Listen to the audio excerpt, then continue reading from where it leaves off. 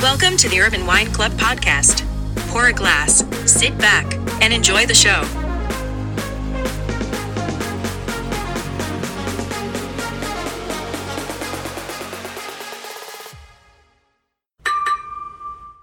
Hello, everyone, and welcome to another great episode at the Urban Wine Club.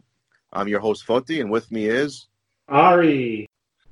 And once again, we have another great special guest with us. Joining us is Patrick Walsh from Provence Wine Imports. And Patrick, welcome to the program. Hello, everyone. Thank you very much for having me on the podcast. Patrick, I have to say, I love your accent. Foti told me you were originally from Weymouth? No, so I'm from. I was born in Boston, actually. I'm from Boston, and my family is really half and half. So my father is American from Boston, and my mother is from France. And I grew up most of my life. I grew up in Aix-en-Provence, so south of France, southeast of France, in Provence. So that's why, the accent, because I spent most of my life over there. But I was still, visiting back and forth my father. But I came here now 5 years ago. Oh, cool. So you basically have the best of both worlds. You have the Boston roots and the Boston attitude with a French accent, which is the coolest thing I could think of. Yeah, exactly. How was the transition from France to here? Sorry? How was your transition from living in France and growing up in France to coming back here? It's very. I like both countries. I like both parts, and it's very interesting actually to have the two culture because it's very different in some ways, and I think it's very complementary. So you can really have the two of them, and I think it's really. I like to spend time here, and I like to spend time in France. It's two different spirits, but I enjoy both of them, and it's in France it's really about enjoying life together with people, and that's why actually the wine is a big part in France, I think, because wine is really about sharing with people some time, and that's I think the main idea that I would have. It's funny because I believe that's, and correct me if I'm wrong, but I believe that that's a universal thing for Europe, because I have many friends who are, they come here from Greece and they're like, oh, America's great and it's fun, but it's like, the lifestyle in Greece is really for us, and almost all of them want to go back to Greece, although they appreciate America and what they experience here. The lifestyle is just a little bit different in Greece and in Europe, I believe. Yeah, the social aspect is more interactive in the European culture. Yeah, but I really enjoy both parts of my culture, because there are some good and bad things in the French spirit too. Work is not the first thing that come in mind, for French people. I would say it shouldn't. I truly believe it should not be the first thing on your mind. No, but for French people, it would be like far from the first one, So, but I mean that's so. In terms of work, I mean French are not the most efficient, people, I would say, but so that's why I enjoy, working here, and I enjoy living here, but. In France, it's just a different way of life, I think, and I think that which it's interesting in here in the US, that I think the new generations coming are maybe traveling more, and maybe are getting this spirit, this way of life that we have in Europe. I can feel it, more and more with my generation and the youngest. I completely agree with you. I believe that as well. So, Patrick, tell us a little bit more about the fact that what even made you want to get into the wine business to start off with, let alone, you're focusing on a very niche category in today's wine world. But what was the driving factor for you to get involved? So I started my company 4 years ago now, and just to let you know about the history of everything, I did all my studies in France. I did my studies in a business school, in an entrepreneur school. Yep. And when I came here, I was always, so wine was always part of my, life as a good French guy.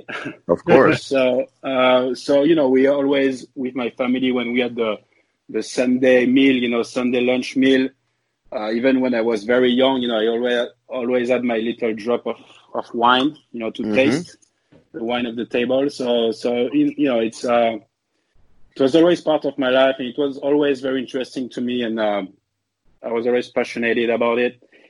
So I learned a lot in France. I did some sommelier courses in France while I was doing my business school, and then when I came in the US for family reasons 5 years ago, and then I had an opportunity to work in a French restaurant in Boston as a sommelier.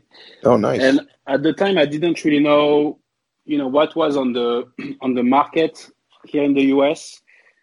So I learned that in this restaurant, what was really available on the market, and to build a wine list, in a French restaurant in the US.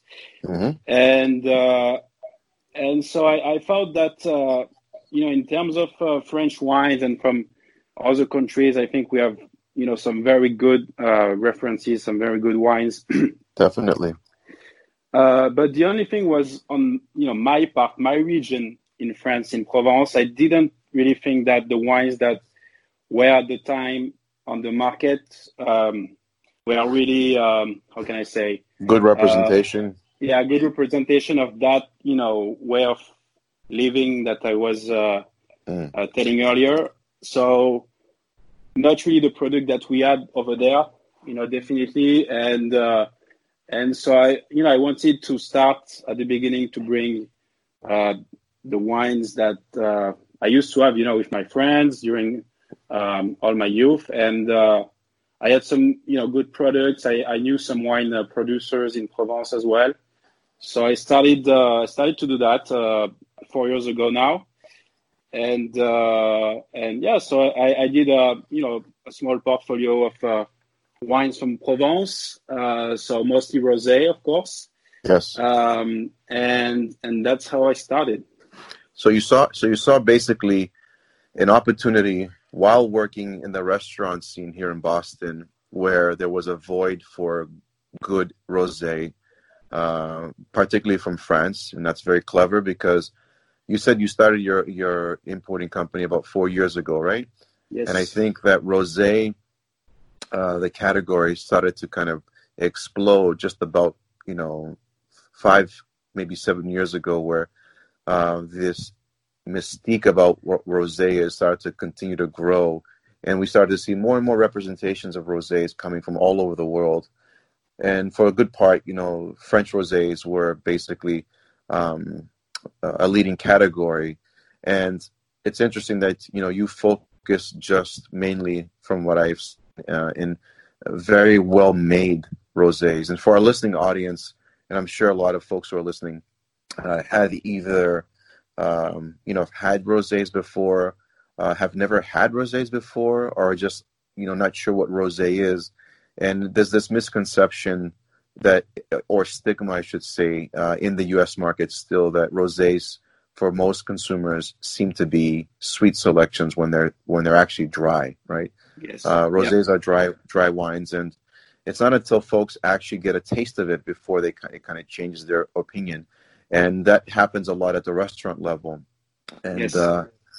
Now that we're living in very challenging times, and for those folks that are still curious and wondering, it's programs like ours that allows us to kind of relay that information to the listening audience and let them get educated on what's going on in the wine world. But rosés are still growing, and I think it's very commendable about what you're doing is you're focusing on high quality and value driven rosés from Provence. And Yes. tell us a little bit more about the actual selections. You did say that you work closely with some very great winemakers in Provence. I'm sure you have access to many more, but obviously you need to make a decision on what makes more sense and what you should bring to the U.S. market. But what are some of the selections or styles that you can let our listening audience know of what Provence Wine Imports brings to the market? Yes, so I am on that part because I have half of my family in France. I am very lucky to be able to spend some time in Provence and a lot of time and really hit the road and go see the different wine producers, different taste a lot of wines. Just to remind about the wines, the rosé from Provence, they are typically rosé from Provence. They are the rosé that you're gonna see with a clear color, very salmon clear color, and on the taste they are crispy rosé, very light, dry, with a nice acidity, nice balance, nice acidity at the end. So it's very refreshing rosé. And when I started, I thought that in France the rosé has always been here. So it's a all year long wine, but really in the summer it's everybody, all friends, when you are doing a gathering with friends, everybody has their bottle of rosé, and that's what we drink. And that's where the term rosé all day comes from, right? Yes. And yes, you just made an interesting point. So in Provence, and I'm sure in most parts of France and in the European wine cultures, rosé is consumed pretty much all year round. And something funny in the U.S. is that rosés are only here for a limited amount of time every year. And I'm sure there's a lot of contributing factors why that is. Is there something you could say that originated that, or is it just something that kind of was organic and just happened? Well, I think, and Patrick, you can add to what I'm just about to say, is that a couple of driving factors is that one is the allocation of rosé production is very, very small in a lot of wineries. And I think that based on what is being shipped over, we start to see the arrivals of the new vintage of rosés coming around the late March, early April. And then by the fall, maybe by Thanksgiving, it's like then we see the end of the inventory of rosés, and then we have to wait for the spring again for the next vintage, right? So I think one part could be the allocation or the small production levels of rosés, and then Patrick, I mean, you're drinking rosé all day in France, but in the U.S., we're starting to see more rosés available all year. Slowly, but your thoughts on the limited amount of rosés that we have access to all year? Yes, so I think you're right about the fact that it's really about the quantities that are imported by the different importers in the US, because there are not many rosés that are made in the American soil, so there are most of we have some very interesting wines, not only in Provence but on the rosé world. The rosé is actually a very interesting wine because you have a huge panel of different tastes. You can have a lot of different tastes in rosé. It depends by from where it's from, and it depends the grape, the blend. Provence, the wine producers in Provence, they are trying to follow this line of the dry and light rosé, but you can find some even in Provence, you have some rosés, from Bandol, the Bandol rosés that are made from the Mourvèdre grape, which is a lot. The Mourvèdre is used for more for red wine. At the beginning, it's a very, tannic, a lot of tannins, full body red wine that goes very well with, some barbecue, red meat. And the Bandol area, they use a little bit of their Mourvèdre grape. They use, 30% of the Mourvèdre grape in their rosé. So these rosé from Bandol, they have a nice body. So these actually are the ones that you can really keep over the years. A nice Bandol rosé, can be kept for 5, 6, 7 years, and it would be delicious. Whereas most rosés usually have a. So most rosés, the technique to make a rosé is really to take the skin and the pits from the pulp. Yep. So really it's a wine that you can't really keep really long because the skin gives the tannins and gives the body to the wine. So a rosé in Provence would be good for 2 years. Right. But then you're gonna switch on more on like a full body rosé like the Bandol one that you can keep for for a long time. So basically, rosés, what we want to say to our listening audience is, they need to be consumed, fast. Not wines that you want to typically sit on and age. Just like most white wines, the fresher they are, the better they taste. So for the American audience, it's about when the availability is here, and consumption has to be relatively quick.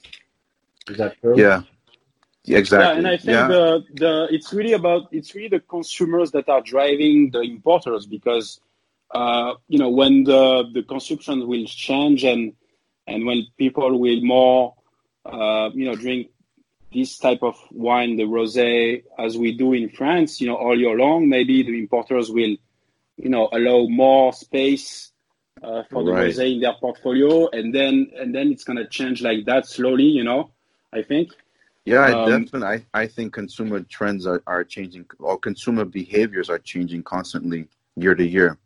Yeah. Well, listen, we spoke about why it's kind of seasonal here, but there's also another stigma, and this stigma is that rosé is basically like for women.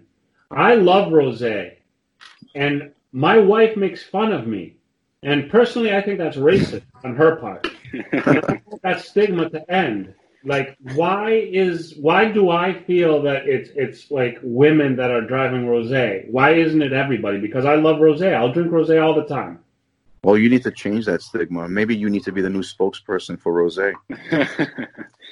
So maybe it's I don't have any answers about it. Maybe it's about the about the color, or I don't know, but I would think so. I'm not gonna lie.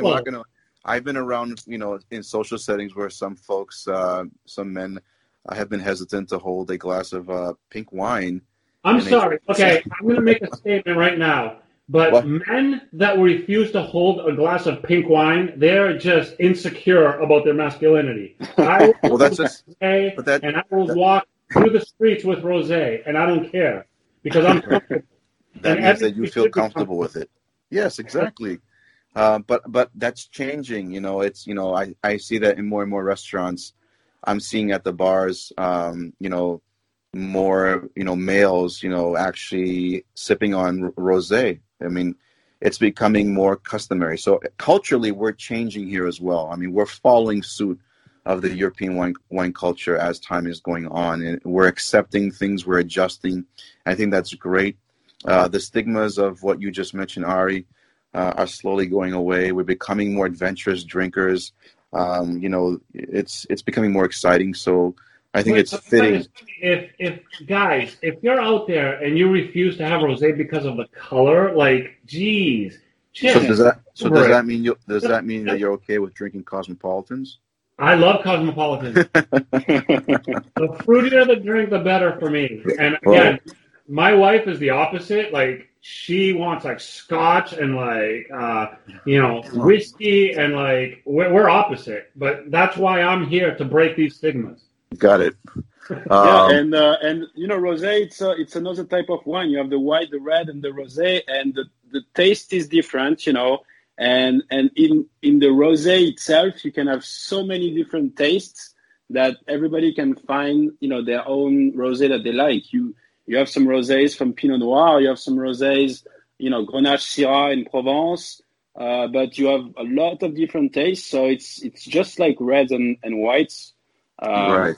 Well, Patrick, that's exactly why it upsets me that like men would like decline to try it and to find their favorite rosé just based on something as silly as like the color of the wine. Like, get over it. Rosé is awesome. Take it from me, Foti. You had a rosé party, and you could vouch for me that I love rosé. Ever since that changed your life. But yes.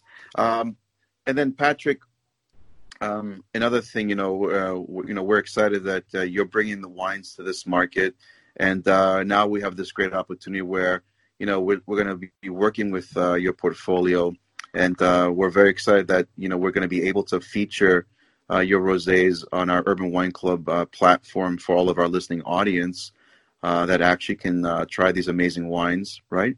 Yeah. So I think that's amazing. We can. I think the ability to try the wines and maybe, as you said, maybe to have a webinar and talk about the wines and have some, some gathering together and even with these times, have some wine together, that's the whole point. We're definitely, for our listening audiences, keep following us, and we're going to be launching some dates for some of our upcoming webinars where Patrick will be one of our special guests, where we'll be doing a rosé virtual tasting. So just keep tuned to get the information on that. The webinar is going to be interactive. They're going to be able to speak with us, speak with you, learn. They're going to be able to interact. It's exactly like they would be in a room tasting the wine. Just they can't they can't reach out and touch you. That's the only difference. But everything else is going to be exactly the same, and we're going to make it happen. And we look forward to it. Definitely. And Patrick, tell us a little bit, if you can, now that we're going through these challenging times in life, have you seen any changes in your business as far as what's happening with consumers? Just anything you can share with us on how this has changed with what you're doing, and are you implementing anything different and creative as well? Yeah, so I think as you said, we are going through some challenging times, but the most important is just to adapt ourselves, to what's happening right now. I see some changes, and because most of the changing is because the restaurants are not able to open and to have people in their dining rooms. Yeah. But at the same time, I have some clients in the retail that own wine shops, and they are seeing the business growing, and that's pretty interesting that they are very excited to bring some new product too, and I really enjoyed the past weeks developing that with some retailers. So my business was, at the beginning, I was more on the hotels and restaurants. So 70% of my clients were hotels and restaurants. So it was very challenging for me at the beginning. But these past weeks were very interesting. And the good thing that I see in America too, in the US, is that people are very open-minded here. Yes. So they are always looking for new products. So actually, I've been able to have a lot of new clients during the past weeks. So that's been very good on the American side of my business. And then in France, I took the time that I had to first to have some news about all the wine producers that I represent here. So that's in the usual time, I'm running around and I don't really have the time we are really talking more business, when I'm here than anything else with the wine producers. And I took the time to have some news and to talk about different things with the wine producers and to find some new products too, to discuss with different. I have some friends who owns retail shops and restaurants in France, and we're always in contact. But we have more time right now to talk more about the next good wine or this new vintage coming, everything like that. Which is great for us because at least you keep us informed, so that in the pipeline that we have great wines coming from individuals like yourself. And you just mentioned like this change where unfortunately at one point we were dining a lot and now we can't really dine at all, and everything's been converted to home experiences, and that retail shops are thriving because now folks are actually taking that dining experience at home. Yeah. And there's a lot of purchases at the retail level, and whereas where we like to come in now, and we're going to be offering the ability to have these experiences at home through being able to purchase wines from portfolios like yours from our our shopping cart. And we're going to put some great packages together for our folks that will include a whole maybe wine dinner experience kit. We're working on putting together wine kits that includes food products. So be assured that in one of those kits will be a rosé wine kit with Patrick's selections, amongst other things that will be with it. So these are interesting times, and I think that folks are starting to embrace this whole new experience and are enjoying the fact that they can have great experiences at home as well. So this is also exciting for us to be able to work with individuals like yourself, Patrick, who actually you're a great advocate of bringing not just French rosés, but bringing great wine to market. Thank you, Fati. My pleasure. So, Patrick, can you give us a web address for those folks that might want to maybe visit your website as well, just to kind of see, about the company, the wines, and so forth? And obviously, we're going to have more information on our website as well. But is there a website that folks can log on to? Yes. So my company is Provence Wine Imports. Very simple, and the website is provencewineimports.com. So you can see my portfolio, the wines that I bring in the US, and please don't hesitate to reach out if you have any questions about some wines or any questions about French wines or anything you want. And the other thing I'd like to add is for our listening audience, for those that live in the local area, and when I mean local, I mean Eastern Massachusetts, Boston Metro, North Shore, South Shore. For those of you that are interested in looking at Patrick's wine selections on our Urban Wine Club shopping cart, the wines are available for even local deliveries. So if we have a service. If you live outside of that zone, we have a shipping service where we ship the wines to you as well. So for those, check out the website and look at all of our delivery areas. If you can't get to a retail shop that has any of Patrick's wines, you can get them right through our own website. I'm ordering right now. Oh, is that your order that I just saw coming in? Yep. Awesome. So yes. So definitely visit our site. Visit Patrick's site, Provence Wine Imports. I just want to thank you, Patrick, for taking the time. I know it's busy time for you as well, and it's been a pleasure. And we're going to have you back on our podcast for some of our future upcoming summits. Stay tuned for the webinar. Yes, and the webinar is coming soon. Thank you very much, Fati and Ari, for the time. I really enjoyed it, and yes, I'm looking forward for the webinars. Excellent. So as you say, au revoir. Au revoir.